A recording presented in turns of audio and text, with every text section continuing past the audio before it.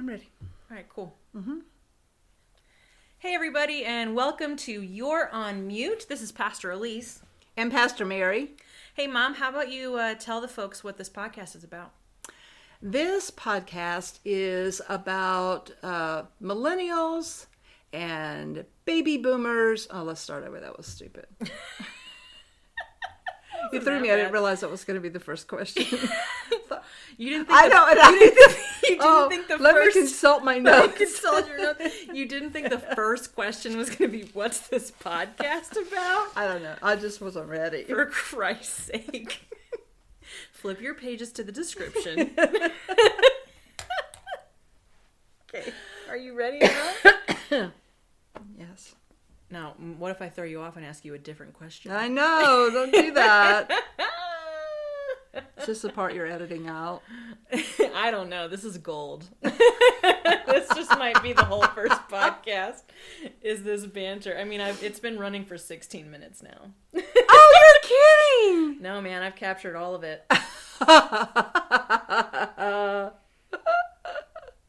Yeah, there might be some things to cut out. I know you said, are you ready? And I'm like, you didn't even push anything. And yet you said nothing. You think I turned it on with my mind? Trusting you. Oh, Jesus. Yeah, maybe your computer works differently than mine. I don't know. I know, through telekinesis. You ready? Hey, everybody, and welcome to You're on Mute. This is Pastor Elise. And Pastor Mary. Mom, why don't you tell the good folks out there what our podcast is about and how we came up with it? Yeah, welcome to this introductory episode 1 of You're on Mute. One of the things that we know that we've learned in this past, I don't know, what, year and a half, 100 years, whatever it might be. Something like that. So many of us have been on Zoom calls, and we've all laughed about the fact of the folks that you have to say, hey, Harold, you're on mute, turn it on, and spend 5 minutes watching them look for the button and still not be able to find it. It's on the bottom left of right. your screen. So it's just, it has exhausted millennials, I know. Oh, yes. dealing with that. So we thought that would be a really good catchphrase for what we really want to spend time talking about, which is some of the differences and gifts that generations have, specifically millennial generations, because Elise is a millennial. I would like to differ. I'm a late millennial or true, early millennial. True. Makes her even wiser. Makes me even wiser. 1986. What? That's right. And I am a solid baby boomer. That's right. Hello, everybody from 1956. We are rocking the world, people. You're rocking something. That's right. But part of what we've discovered, or at least I think I have, and I know Elise has, we've talked a lot about it, is that while the generations can, talk smack about each other on a regular basis, that we really, generations are and always have been, we're different.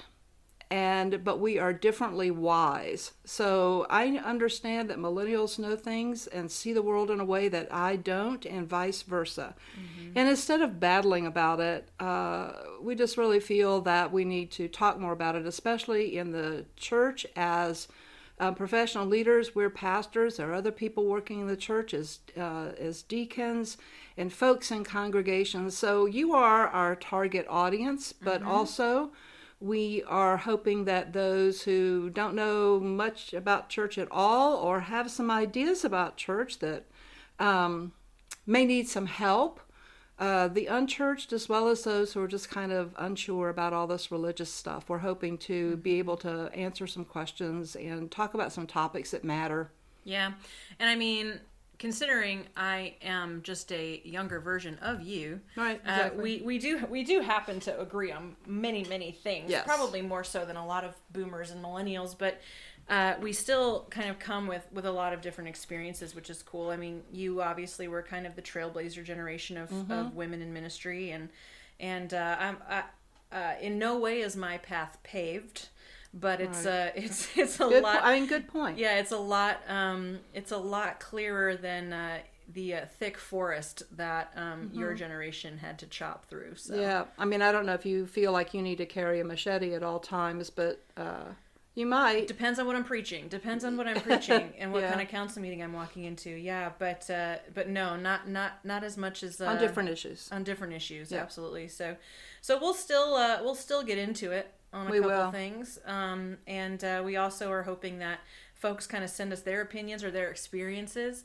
I know a big inspiration for this podcast was some posts on Facebook where people were asking each other on a clergy page, what are some kind of, awful is a strong word, but what are some things that you hear from folks, whether in your church or outside, who find out you're a pastor that is just kind of off base? And so I was sharing with you some of the answers that I saw from my generation, and we were just kind of commenting back and forth and realized, quite honestly, how funny it was to compare the two things, but also kind of how much we can and are learning from each other as we minister very different communities, but are kind of able to chat about things as we go. Right. So maybe we should tell folks a little bit more about ourselves. Yeah.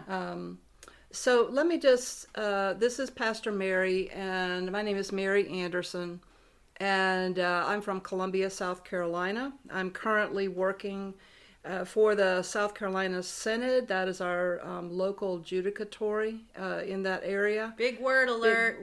Big word alert. Oh, judicatory. Our group of Lutheran churches in South Carolina. So there we go. For those churches and for our bishop, our synodical bishop, I work as an intentional interim. So when a congregation is between full-time pastors, I go in and help them out during that time.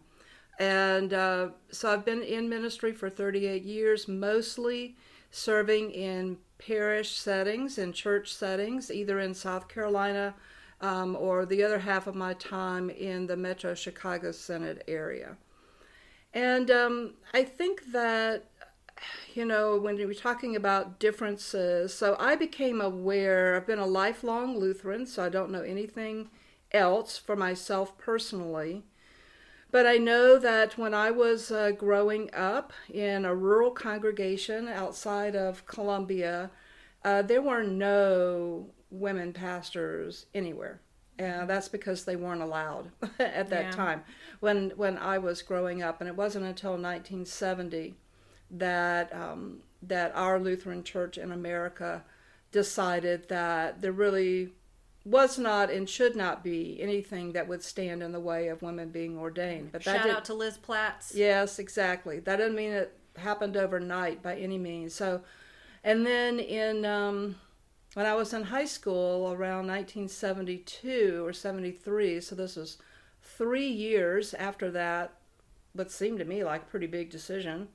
I'd never heard, nobody in my congregation that I was growing up in said anything about, now women can be pastors. Yeah, go for it, kids. I know, not a thing. I think they were hoping that if they didn't say anything, it would somehow just go away or would never happen. Those pesky women. I know. But we do have one of our Lutheran seminaries, which is a school, graduate school for people who want to become pastors and deacons or lay leaders in the church, is located in my hometown. And so one day, I don't know how, but I happened to hear that there was a woman who was actually a student at the seminary. Bum, bum, bum. Bum. And I was at that point planning to go to medical school. That's what I thought God was calling me to do. But boy, the minute I heard that, and her name also happened to be Mary, which was interesting.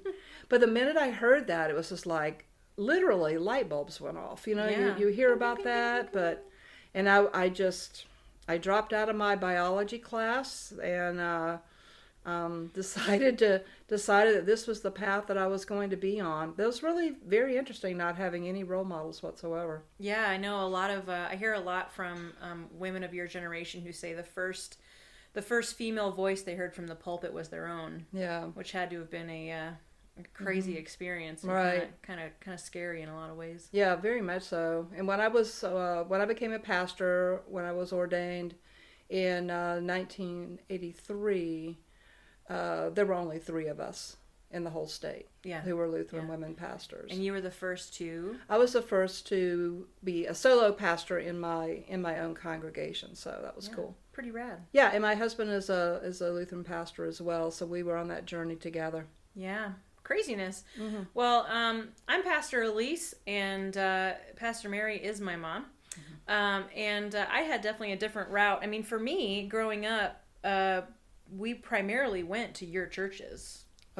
Dad kind of bounced around a little bit more, or was really involved in campus ministry or nonprofits and things like that. And so we always were, solidly in the pews of your churches. Mm-hmm. And even with Dad being a pastor as well, I was always far more comfortable with a woman pastor, even when I got older and was in college or grad school round 1, as I like to call it. I mostly sought out churches that had women pastors, at least on staff, if not the solo pastors. Right. No offense, Dad, you're great.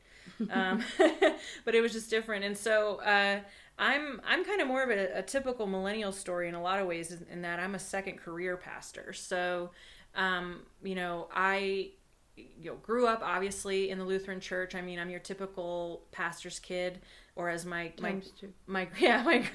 grandpa called me, a PK squared. Right. Well, my sister and I both were PK squared. Right. They even had sweatshirts with that on it. We did have sweatshirts with that on. It was pretty funny. So I kind of joke now that I should have seen this coming, but I didn't at first. But I always got the question, like, you gonna be a pastor like your parents? And I was always like, no way. This job seems crazy. That's right. It is, come to find out. But so I also saw myself in a medical career, which is kind of funny, and ended up really getting interested in athletic training and sports medicine. And pretty much from the time I was 15 on, that's what I wanted to do. And so went to college for it, became certified by the national boards. Went to grad school, because that's just kind of what you did. You were a graduate assistant somewhere. So I went to Georgia State and was the athletic trainer for the women's softball team there for 2 years while I got my master's in sports medicine. And then I kind of started discerning not necessarily a career change, but what I wanted to do with my education as an athletic trainer. I started to feel a little... Well, I started to question, really, like, how am I really helping the world, by, keeping college students on the field? Mm-hmm.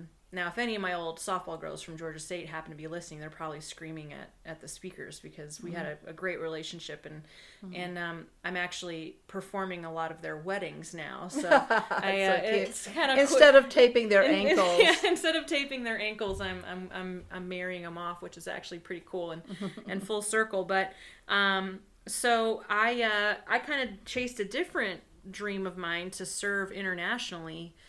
In some capacity as a volunteer. I thought about Peace Corps for a long time, but with my certification, it was too long. So I had to look for kind of a different path, and it was actually Dad who sent me the link to the YAGM program, the Young Adults in Global Mission, which is a very popular program in the ELCA's Global Mission structure. You want to say what ELCA is? Yeah, we'll get a little more into the ELCA, but ELCA stands for Evangelical Lutheran Church in America, and so we'll talk a little more about that. That's structure. Our denomination. That's our denomination. Yeah. And so the ELCA has the YAGM program, as it's affectionately called, and basically sends. At the time I was doing it, was 19 to 29-year-olds into the world to serve communities for up to a year. Accompaniment was kind of the big buzzword. And so, we technically were called missionaries, but we weren't sent out to evangelize. We were going to already very well-established Christian, if not Lutheran communities. And so I ended up going to South Africa, and kind of hindsight's 2020. That experience really is what turned the tide for me. It kind of renewed my faith in the church as an institution and its openness to young people and the roles that young people could play in the church. I really struggled through college and grad school to find a church home, which I know at times freaked you and Dad out a little bit. I was always kind of constantly reassuring you, like, I still have my faith, I just don't have a church. And so when I got back from South Africa, I was like on fire to find a church home, and I found one in Atlanta where I was living and working for an orthopedic surgeon at the time.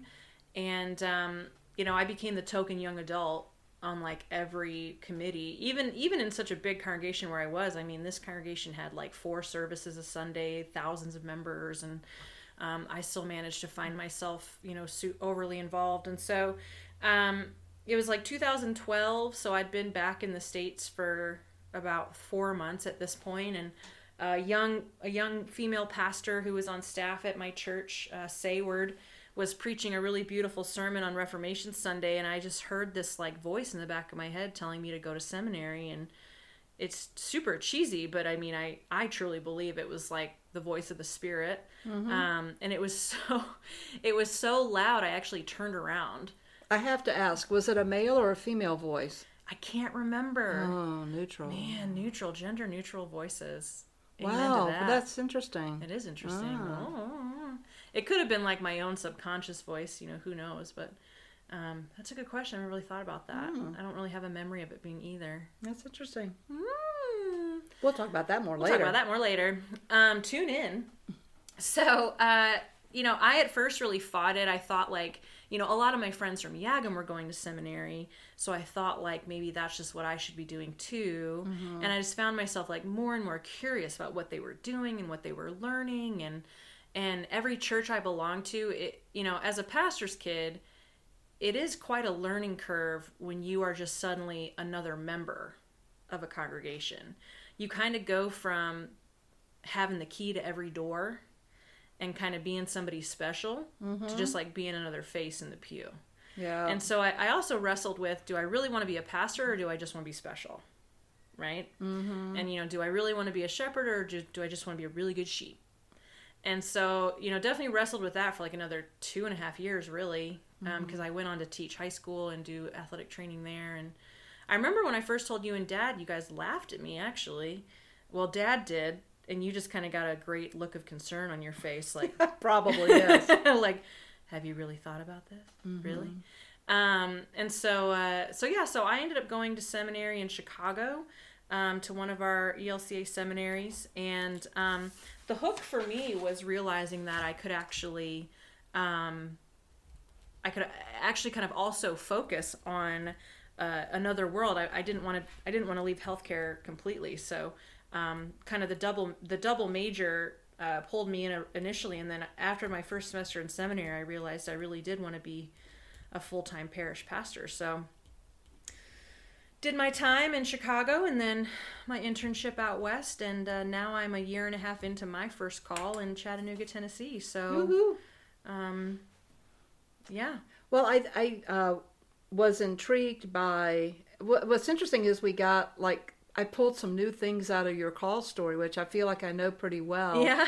So the whole thing about, was that voice in your head male or female or something? Because we're going to talk in another episode about God and gender, language, and all of that. Mm-hmm. But the other thing that you just said, too, that I thought was pretty amazing, I've heard you say this before, but this is what's so cool about conversation and continuing to talk about stuff, is that you hear different things. Is that you, and your sister has talked about this as well, when you're a pastor's kid and you're in a congregation, immediately everybody knows you because you get introduced. Your picture might even be in the newsletter, whatever. So you immediately get introduced and everybody wants to know you. Right? And then when you switch roles and you're not a pastor's kid, you're a non-PK, you feel like you're just another butt in the pew. And I think there's a lot to learn about that, about how we treat people who visit our congregation, because they're probably coming too, wanting to be somebody special, right? And we often treat them like they're not. Oh yeah, I mean, and that's something in general that the Church Universal has got to work on, is not being so cliquey. Right. And not, I've got real issues with the term "all are welcome." Those banners that we see flying everywhere. It's like, well, okay, we need to think more about who we really mean by all and what we mean by welcome. And so, yeah, I think it's funny too, because even in seminary there was a bit of a dividing line between those who were pastors' kids and those who weren't. And a lot of times people thought us who were pastors' kids got more name recognition, got our foot in different doors, got different kinds of scholarships or different kind of support. But what's also funny is what I don't think people realize is when you're the PK in the moment, you're very special. But when your family or your parent who's the pastor leaves that congregation, you get kind of iced out, in some cases. I mean, the congregation I really grew up in, I haven't had a ton of contact with. I mean, none of the congregations that you and Dad served at, it took me a while to figure out what my home church was, because it's pretty much just wherever you guys are. That's right. And then it gets taken away from you. And then it gets taken away really through quickly. No choice of your own. Yeah. So I actually had friends who weren't pastors' kids, but their families were long-standing members of their congregations, and they actually got more support, either financially or emotionally, from congregations than I did. I mean, I'm lucky that you and Dad both have good reputations. So I hope, for the most part, different kinds, but right. So when people found out my last name was Anderson, the first question was, "Are you marrying Frank's daughter?" "Yes, I am." And it was like, "Oh my God!" And it kind of was like this crazy thing, especially going to seminary in Chicago, where our family was for such a long time. Right. So. I always joke that I can't get away from you guys. People know you everywhere. But the tide is turning a little bit. Of course it is. Yes, because when I, what was that, 2019? When was the church-wide assembly? Oh, God, I think. Anyway. I'm so bad at keeping up with the that. last one. Yeah.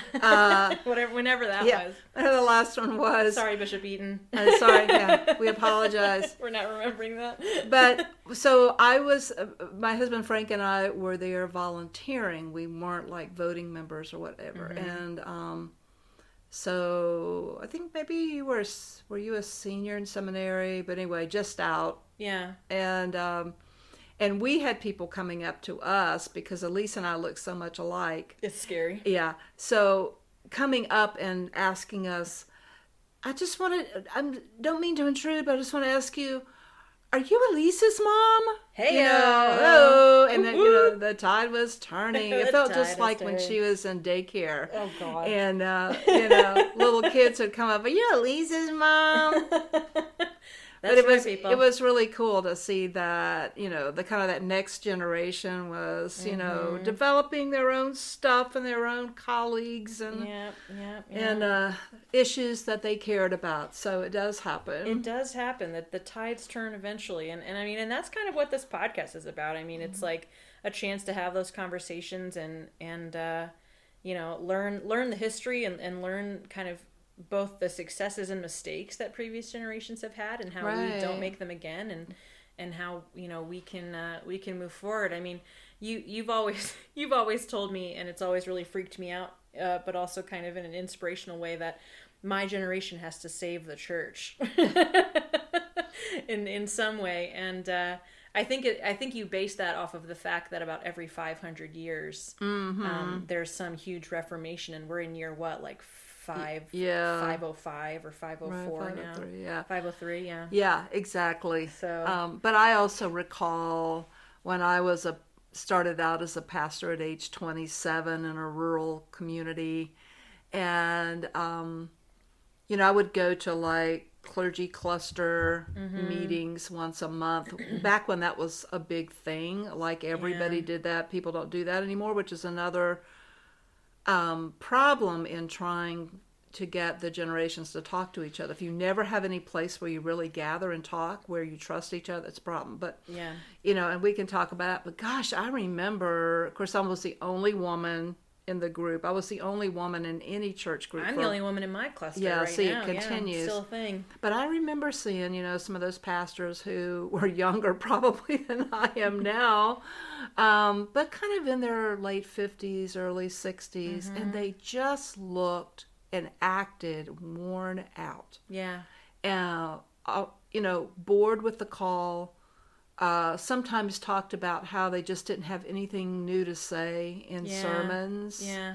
And so then being, what was the millennial generation back then, right. being the youngest, you sort of felt like, man, I got to get out there and save this church because these guys are done. Yeah. They are toast. And so I think that's always going to be the generation. And you can remember this in 30 years. Yeah. That as you see other new folks coming along who are like, oh my gosh. Yeah. I gotta dig this container ship out of the Suez Canal because with my shovel. With my little shovel because I know. Well, I mean, at the this church point, is stuck again. At this point, with my generation, there's a lot of fear of: is there even going to be a church to save in 30 years? I mean, I constantly hear all the time the church is dying and this and that, or it needs to die. And I've always had some issue with that. I don't think the church. In what its core supposed to be, which is a group of people living out the gospel and praising God, will ever die. That will always exist. But I think institutionally we have a lot of work to do and changes we need to make. So I think we do have to be careful with our language of when we say the church needs to die, what we're actually talking about. Right. Yeah. And the church has always, I think, in the scope of history, 2,000 years worth of it now, had to remake itself constantly. The problem, I think, with a lot of us is that we don't know a whole lot of history beyond our own lives. Right. Maybe we know some about our parents' lives, but history is a great, great teacher, and I think can be used so often to calm people's fears and anxieties, where you say, okay, I know this issue or this problem looks like it's here and it's going to blow us up and the world's going to end as we know it. Yeah. But just 50 years ago, the same type of thing was happening. 200 years ago, the same kind of thing was happening. And so people can see this is a rise and fall kind of pattern, Yeah. And I mean, we do believe as Christians in a death and resurrection theology, so you would think we wouldn't freak out, but we do. I mean, read the book, people. That's right. This is like part of our thing. That's right. None of us really, really wants to die, and we don't want anything to die that we feel like we helped to build. Right. We don't want to see our legacy die and all of that kind of stuff. So, it's kind of like the old person that doesn't want to give up the keys to the car. I mean, even though they've hit 3 light posts. Yeah, 3 light posts, or people aren't using cars anymore. Whatever it might be. Wally. And so we really don't know what's ahead, except that in our belief system, we believe that Christ always goes before us, and even if institutions rise and fall, that there's something new, that the Spirit's, maybe we go back to house churches again. Yeah. That type of thing. There's a great hymn in that's kind of a golden oldie, at least for Lutherans, and I'm sure other denominations too. Built on a rock, the church does stand, even when steeples are falling. Whoa. Crumbled have spires in every land. Yeah, so it's like they're preparing us for it. Yeah. Yeah. Well, there's been some really difficult times when people felt like, the world as they knew it was coming to an end. And sometimes that was true and sometimes it wasn't. Yeah. And yet we go. Yeah, we're still here. Well, hot dang, Mom, that was such a great segue to talking about a little, kind of laying some groundwork for those who might not be as familiar with the Lutheran Church. I mean, those of you who are our colleagues or seminary trained, or even our church leader folks who've been around for a long time, you can either skip ahead or just go straight to episode 2. But why don't you, considering I was a mere 14 months when the ELCA came about, Why don't you give us a little history lesson, Pastor Mary, on the ELCA? Okay.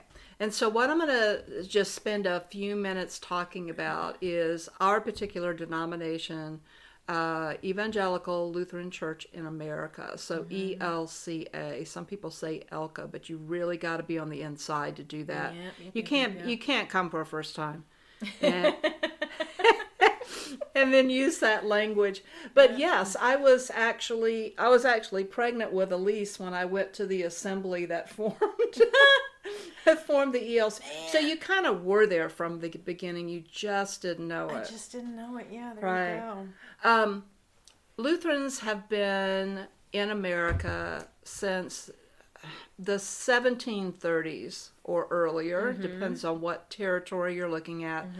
But in the Southeast, which is where we're from, so hey, that's our context. Your family's been in that part of South Carolina where you and Dad live now since 1752? Right. Yeah. Yeah. So I'm one of the old Lutheran German families.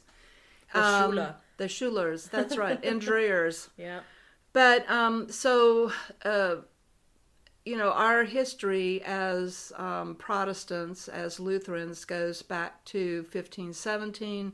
In the Reformation era, I think most people have heard of Martin Luther, different from Martin Luther King. Young people get that mixed up all the time because they learn a lot about Martin Luther King in school, and you say Martin Luther, and they think, you're just calling him by his first name. Right, yeah. So I always feel like I have to explain that one. But that's when our denomination started, and as we go on, we can talk more about, what do Lutherans of any kind believe? Yeah, we'll hit on some theology topics each episode a little bit. Yeah, we want to do that for a little bit as well. But in the 1730s, there were persecutions going on in Europe, as well as some bad famine. And so a lot of German Lutherans escaped and came to the Carolinas and to other parts of, kind of the New World, as it was unfortunately called, as if nobody was ever here before. Right. And Lutherans historically are kind of like they're in tribes. So they're ethnic groups of Lutherans. And this is how they came to America. So German Lutherans came, and the Reformation beliefs and theology spread to the Scandinavian countries eventually. And so in Sweden and Denmark and Norway and Finland and Iceland, those are like state churches. The Lutheran Church is the church there. And so those folks came over. A lot of the Scandinavian folks went to the Midwest. German Lutherans, for whatever reason, tended to stay in the Northeast. And then a bunch of us came to the central part of the Carolinas. So what happened over time, our denomination, the ELCA, really did not form until 1988. Yeah. And the reason for that is that over time we let our ethnic roots go. Now there were some congregations up until, and still are, worshiping in Swedish or worshiping in German, or maybe on holidays like Christmas Eve will continue to worship in the old languages. But as you can imagine, we always sang Silent Night in German at St. Paul's because they had finally given up their German language service, and it was a way of holding on to one little thing. Yeah.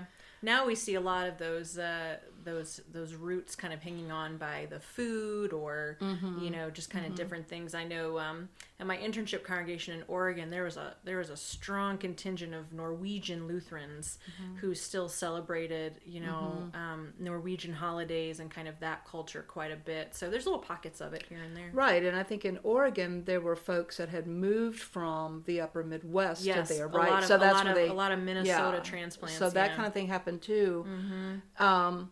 So eventually those European white roots, we just started having a lot more in common with each other than we did differences, especially when the language stuff started going away and everybody was worshiping in English and so forth. So there were two major groups before 1988 that were in in America. One tended to be more Scandinavian, one tended to have more German roots. And then there was a third that had broken off from the Lutheran Church Missouri Synod, and that only had about 100 congregations in it. But the other two were fairly large. And so we started for years working on, maybe we should just come together. Do we really need to have two publishing houses, right? Yeah. Do we really need to have, two of everything when we're so similar? And just for reasons of stewardship and then unity, it didn't make much sense. Right. So that was kind of the very practical reason that they came together. And so... It was like the LCA and the ALC, yes, right? American Lutheran Church and the Lutheran Church in America. Can you imagine that we have anything in common? Goodness. I know. So we came together in January 1, 1988 was really, kind of the start of the whole thing. And actually, I went to work for our headquarters in Chicago. Yeah, that's what took us from South Carolina to Chicago, yeah. Right. That's what took us, and you were like 14 months old when we moved. Yeah. But I would also say, so our roots technically go back to 1988, but of course then more technically go back to the 18th century, and more technically go back to the 16th century, right? But I would say too that when the ELCA came together, we were incredibly aspirational. We had all kinds of wonderful goals for ourselves. It was like, being able to actually, some people laugh about, well, if I could just start a whole new church myself, it would be so awesome. Yeah. And it would be like this. Well, we were kind of like that in those early days. Got real excited. And one of the things we were just like super duper excited about, and still are, is that we were just going to be an inclusive church, right? So here you had these, white European descent people coming together and saying, we want to embrace people of all colors and races. We even set some goals for ourselves. Like we said, in the first 10 years, we want to be 10% people of color. Well, we are so far from that still. You just want to let our listeners know who don't know this. Currently, the ELCA is 97% white. Right. So part of it has been a real learning /struggle, want to slash my wrist kind of thing about why can't we do this? And gosh, I have seen our denomination over these years throws so much money and so much time and so much sweat at trying to be more inclusive with regard to race and gender. Those were our first big issues. Yep. And, especially when it came to being racially and ethnically diverse, just not understanding why aren't we better at this? And I think that can be a whole different episode that we can talk about too. Oh gosh, and have a guest or two on, because you won't need two white people talking about it for one thing. You need two white ladies talking about how to become more multicultural. Right. Although I've walked through fire on a lot of that stuff too. Yeah. And but gosh, I'm still learning every day as well. And then as we've traveled on, still kind of carrying the heavy burden of not being inclusive. Yeah. We've also, along the way, been dealing with how do we be more inclusive of gay, lesbian, bisexual, transgender, questioning people. And that's probably, along with race, partly because of the things that are going on in the culture that keep showing us how poor we all are at it. So I'm proud of some of those aspirations. It's sad to see that we work so hard, but and feel like we don't get very far. And yet, gosh, when I look at it, we have. Yeah. A lot of things take like 100 years, right? Or 300 years to accomplish. Yeah. I mean, folks had thought that once African Americans were able to live as free people, all would be well, or even getting past the civil rights era, that okay, we solved it all now, and we see that just is not true. Yeah, but that's some of the stuff. No, for sure. I mean, and it's I had a great seminary professor. Shout out to Katie Billman.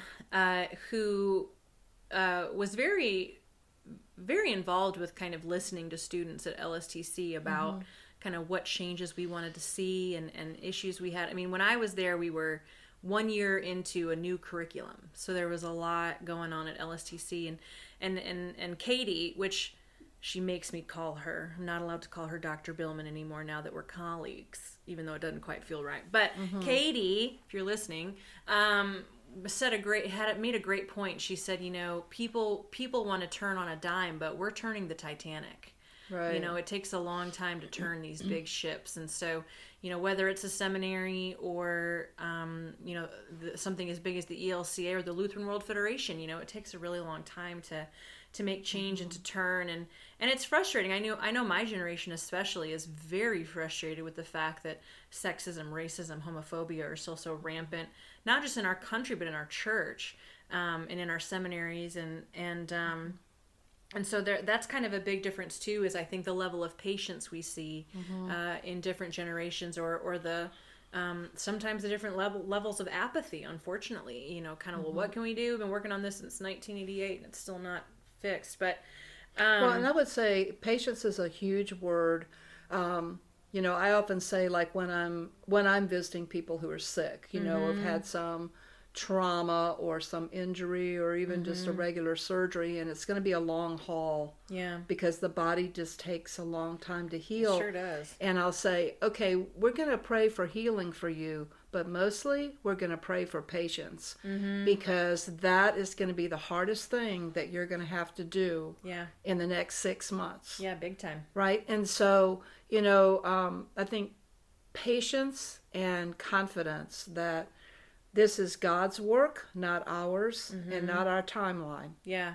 God's work, our hands. Yeah, right. Yeah, and God's timeline is such a tricky thing, too. I remember I was in a women's book group at my current congregation, and we were talking about creation, right? And how, in Genesis, it talks about creation lasting, 7 days or something like that. And we started talking about kind of what that timeline could mean, because one of the kids in the congregation asked, Pastor Elise, was Jesus alive with the dinosaurs? And so we were kind of chatting about that, and someone said, well, I'm sure a week for us is a lot different than a week for God. We could still be in the week of creation. And my mind blew up. I was like, oh my God. Whoa. And I was like, that's crazy to think about. And so, we always say in the ELCA, God's work, our hands. Well, God's work will carry on long after our hands have are decayed. done. Yes. So yeah, we got to keep it up. And so I'm going to run through a little bit of the structure of the ELCA, because even when we think about our partners, in what we call our communion partners, or like our other mainline Protestants, Presbyterian, Methodist, Episcopal, Catholic, things like that, Baptist, we have such different structures logistically, and so sometimes it's nice to kind of look behind the curtain in that sense. But let me give a word to the baby boomers real quick on this. Yeah. So baby boomer colleagues, you might be saying, why are they talking about this? And part of it is, and Elise has taught me this, is as a younger pastor who perhaps is talking to more young people than I tend to, and unchurched people, she gets these kind of questions all the time. All the time. So we might feel like we haven't had to explain to anybody how our denomination is structured, but I just want you to, you boomer colleagues, to know that this is stuff that millennials are having to talk about, which means that those are outreach questions and things that we should be concerned about as well. So Absolutely. Be able to have your elevator speech ready. Yeah, get it ready. If you're wearing your ELCA polo into the elevator, be ready for somebody to ask you questions. And remember, elevator speech, you've got 20 to 30 seconds. 20 okay. 30 seconds. Oh, I did not realize that doesn't mean you necessarily. We're not in the elevator. We're not in the elevator yet. Well, and also, I have to explain this to members of my congregation.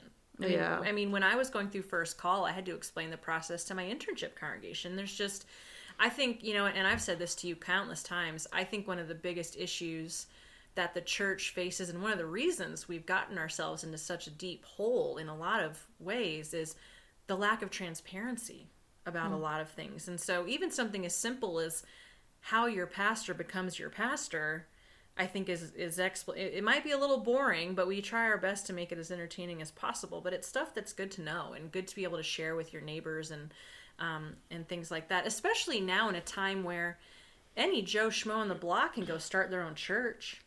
Right. You know, and claim certain things. I mean, I recently watched a documentary on Scientology on Netflix, and Scientology has absolutely zero to do with Christianity, but they use a cross.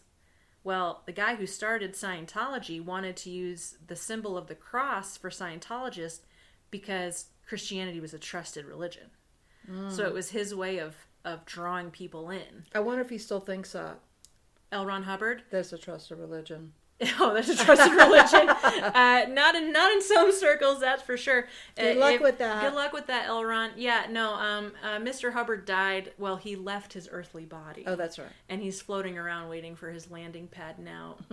But yeah. So I think transparency is really key. So basically, the ELCA now is divided into 9 geographic regions, and in the Southeast, we're Region 9. So we were, the 9th of the 9. And so within each region, based on pretty much the population of Lutherans in that area and the amount of churches, we're divided into synods. And so just to kind of go back to what you were saying about where Lutherans typically settled, in the Chicago area, there's the Metro Chicago Synod, which was the city and kind of the surrounding suburbs, and because it was so dense with Lutherans. And I think we had, at least when I was ministering there, we had like 240 congregations just in our denomination. Yeah, just in Lutheran, ELC. In the greater Chicago area. And in Minnesota, the synods are even smaller. I mean, in some places in Minnesota, one synod could, I'm joking here, but could be like 3 square blocks. There's a lot of Scandahoovians there. A lot of Scandahoovians, yeah, they're up there. But so where I'm serving now in the Southeastern Synod, which takes up Georgia, Alabama, Mississippi, and Tennessee. Woo! And I think there's, Bishop Strickland, I'm sorry if I get this stat wrong, less than 200 congregations, I think, maybe 160 in those 4 states. Right. So that just kind of shows, how we kind of split up who oversees what. And when you go to the Southwest, it's even more sparse. It's even more sparse, yeah. I mean, Oregon manages to be its own synod, but they've got quite a few larger cities, I mean, in some places. So some synods are a city and the surrounding areas. Some synods take up multiple states. Some synods are just their own state. You serve in the South Carolina Synod. It's just the state of South Carolina. So each synod, SYNOD, which means walking together, yes, has a bishop. And the bishop of each synod is basically a pastor to the pastors of that synod, helps guide us, but also guiding individual congregations. It's a lot of driving, a lot of visiting, a lot of putting out fires that a lot of us don't even know exist. So shout out to all the bishops out there, because good work, y'all. Good work, y'all. You're working real hard and probably not getting a ton of thanks for it. So we appreciate you. And then overall, we have what's called a presiding bishop, which best comparison for those is like the Pope of the ELCA. And our fearless leader is one Elizabeth Eaton, who hailed from the Ohio, one of the synods in Ohio, and has been our presiding bishop for what, 6 years plus 2 years. Yeah, so about 8 years. Yeah, and she's done a really fantastic job. I know I really like the things that she's done. I've been a fangirl of hers for a long time. I also am buddies with her daughter. We both did Yagam, and we had a long conversation when I was, her mom was still a bishop in Ohio, and you were a pastor in South Carolina, and we talked about what it was like to be not only PK Squared, because she's a PK Squared, and also has a podcast called PK, with Becca Selnick, but we both talked about what it was like growing up in the 80s and 90s with super badass pastor moms. and we actually talked frequently about one of our moms is going to be a presiding bishop one day. Oh. And so when her mom got elected, I remember texting her and being like, all right, you win this round. So yeah, it was pretty cool. But anyway, so when somebody wants to become a pastor, they typically have to get the approval of whatever synod they are attending a church in. And then to keep this very long process short for time reasons here, but your seminary experience and what's called your candidacy experience are kind of like on parallel tracks. So you're going through seminary, but you're also going through candidacy steps, which is a series of interviews and papers and because the seminary is educating you, and the candidacy committee in the church is vetting you. Right. They got to make sure you're just crazy enough to want to do this job, but aren't having any problematic barriers. So, so it is a vetted process, which is something I've actually always appreciated about the ELCA is the professionalization of the vocation of pastor. I always get very nervous with some of the other either non-denominational or traditions in other churches where kind of the most charismatic person is the quote pastor, and they go to like one theology workshop online or over a weekend, and suddenly they're those never end well. So I do, as much as I hated, and this was a very recent experience for me, as much as I absolutely hated the process, I can't appreciate it for what it is. So you don't get a lot of say in where you go for your first call. You can you can let them know your preferences, and if you're married like you and Dad were, you can what's called restrict to a certain region. And then you get assigned to a region, and then the bishops literally have a draft. We kind of jokingly call that, but it is quite literally, they sit down and say, who are our candidates and where might we be able to put them? What gifts of theirs will match up with our need? And so I was assigned to Region 9, and then Bishop Kevin, for the Southeastern Synod, snatched me up. And then your first call process is very creepishly similar to online dating. You get a profile, the church gets a profile, you decide if you want to kind of go for that first interview, and then depending on the size of the church, it can be up to 4 interviews. You go through a call committee, the council. I had to also interview / have conversations with who is now my senior pastor, Pastor Stan. I'm the associate at my church. And then you have to preach for the entire congregation mere moments before they vote on if they want to hire you. So it's probably one of the most unique hiring processes, I think. In a lot of ways, it's kind of similar to med school matching. I only know that because my best friend from growing up is now a doctor, and she and I were shocked at the similarities between our experiences. Oh, really? Okay. I mean, she was learning how to deliver babies, and I was learning much different things. But so, I again, like, my mom was saying, it's amazing how many times I've had to explain that process. Maybe a lot of it has to do with how recent it was for me. I was ordained in December of 2019, but I am very surprised at how little even people who've been in the Lutheran Church their whole lives don't know that that's the process. Right. They either never served on a call committee or never really wanted to, and then all of a sudden they just kind of said, oh, this is the new person they're bringing in. So just a little bit of a background for those of you who might be listening who are not as familiar with the Lutheran process or even with that church process at all.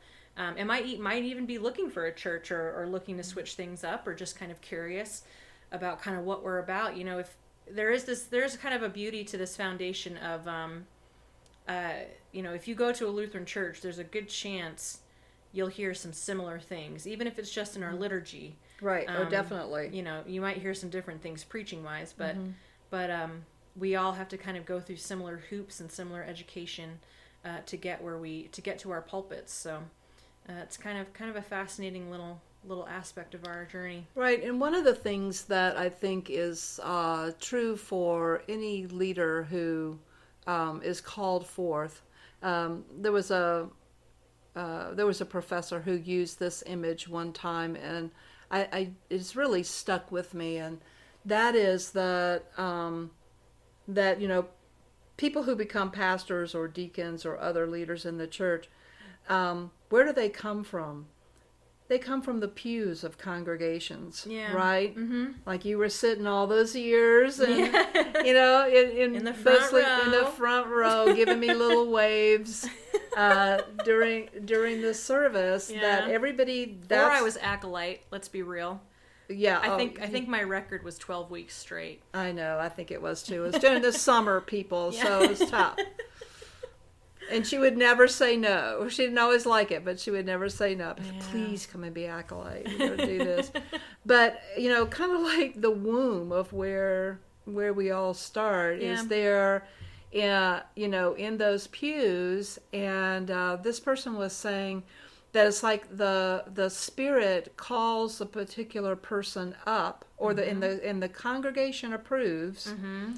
And says, "Oh yeah, sorry, I don't mean to interrupt, but that's a cool aspect too of the Lutheran Church, is that it's an inward and outward call. So that's a big point in the candidacy process. Is you might feel called to be a pastor, but those evaluating you and interviewing you have to also call you into the system. They have to feel that you're called as well. It has to be mutual, which is both scary and right. Very interesting. It's not like deciding, hey, I think that looks like a cool job. Mm-hmm. Who would say that? Well, they wouldn't, but we got to make it cooler. I know. So I think I'll do that. Yeah. You're not in it for the money. You sure aren't. Or the fame. No. What are we in it for? Oh, the Spirit. The Spirit, God, that whole thing. And but that you're called up from the pews, and I thought this was an interesting thing. The person was saying, the congregation calls you up and says, we want you to be trained how to do certain things. We want to be able to send you to the scriptures each week on our behalf. Yeah. You study them. You go study them harder than we will. And then, although we all know that we have people in our congregations that know the Bible backwards and forwards more than we do. Which is just terrifying. Right. But we don't have to be the experts on everything, but we're the ones that have the call to do our best to do certain things. I had a woman in a congregation one time in Evanston, Illinois, where I was. She was such a feminist. E-Town, what? Sorry, had to shout out to Evanston. Oh, okay. Yeah, Evanston. And she was talking to me off to the side one time she said, well, I'm not so sure how I feel about that whole confession and forgiveness thing. And she said, kind of like, and she meant this in sort of a friendly way, but she said, like, who are you to be able to forgive my sins? I can forgive somebody if I want to. And I said, I know you absolutely can. That's kind of the point. Well, I said, you can, but you might not. I'm called to do it. Yeah. Whether I want to or not. Right. Whether I feel like this person deserves forgiveness or not. It's not about me. And it's also being a vessel, an earthly vessel for what we have kind of learned through the scriptures and have learned through thousands of years of discussion, where we truly believe God forgives all. Right. And so many times, even if we in our personal lives have a hard time forgiving as pastors, right? We are there to remind our people that God forgives you, whether or not you forgive yourself, whether or not you forgive that other person. And yes, on God's behalf, I am here saying you are forgiven. As your pastor, I love you, and I'm representing God's love for you. And so, it's a good reminder too. Yeah, like I'm speaking the words that other people might not speak to you. Right, exactly. Which is like a very heavy yoke. But that is why we wear those stoles. That's right. So yeah. Well, what do you think, Mom? You think that's a good start? I hope that's a good start for everybody. Yeah. And in future episodes, we'll have, this is very much our episode 1, and kind of an intro to the whole thing. So you get to hear our voices, you get to hear how we're interacting. Yep. And but we did want to spend some time in this first one just kind of, I guess, putting ourselves and our theology and our history in context a little bit. Yeah. And then after this one, we'll be launching into some very specific topics. Yeah. And I want to say once again that we really do encourage you as listeners to send us either some case studies, if you will, or circumstances. Yeah. We will never reveal who you are, who you are, people's names, even cities, certainly not names of congregations. Absolutely, because in its own way, we want this to be confidential, and our plan is certainly not to just tell any negative stories about people in our own congregations that might be recognized, because that's just not part of who we are and what we want to do. Yeah, non-judgmental experience, Right. But what we can say is, somebody sent us a question about, or we heard from somebody who had a situation in which something like this happened.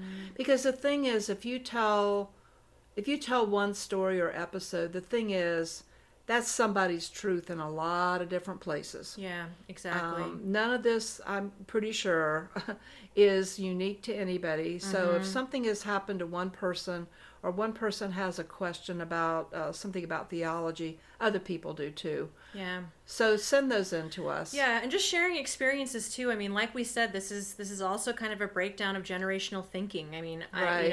as you being a boomer, you've worked with a lot of millennials and have had frustrations and joys in that, just as I've had frustrations and joys working with boomers, and not just my career as in ministry, but my career in sports medicine and education and all of that. So it's kind of shocking, both in funny ways and sad ways, how similar so many things can be, and how many times, even if it's just to vent it out or kind of just tell the universe this is happening to you, or a story that you have, to know that, a lot of people are experiencing that as well, and can be with you in the joys or sorrows of it. And may be comforted in hearing that, oh my gosh, that's happened to somebody else. It makes you feel less alone. Right. And so we want to be able to do that too. Yeah, and we'll always try to stay serious when we need to, but also kind of throw some comedy into some things as well, because at some point, if you don't laugh, you cry. And we hope that what doesn't kill you makes you stronger. But exactly, that's all we can hope for. I can't give 100% to that yet. Yeah, exactly. Oh my gosh. Well, stay strong, friends. And absolutely. If you want to get in touch with us, if you know us personally, you're probably friends with us on Facebook. But also, we do have an email account for this podcast. It's youronmutepod@gmail.com. That's all lowercase, no apostrophe, all one word. You're on Mute Pod. We cannot wait to hear from you, and we can't wait to bring you more episodes on all the crazy things that make ministry both fun and crazy. Right. And what a wonderful privilege we have. Yes, we can go ahead and call it that, sure. I kid. No, it's a wonderful privilege. Well, take care, everybody, and keep doing what you're doing. All right. Bye, all. Bye.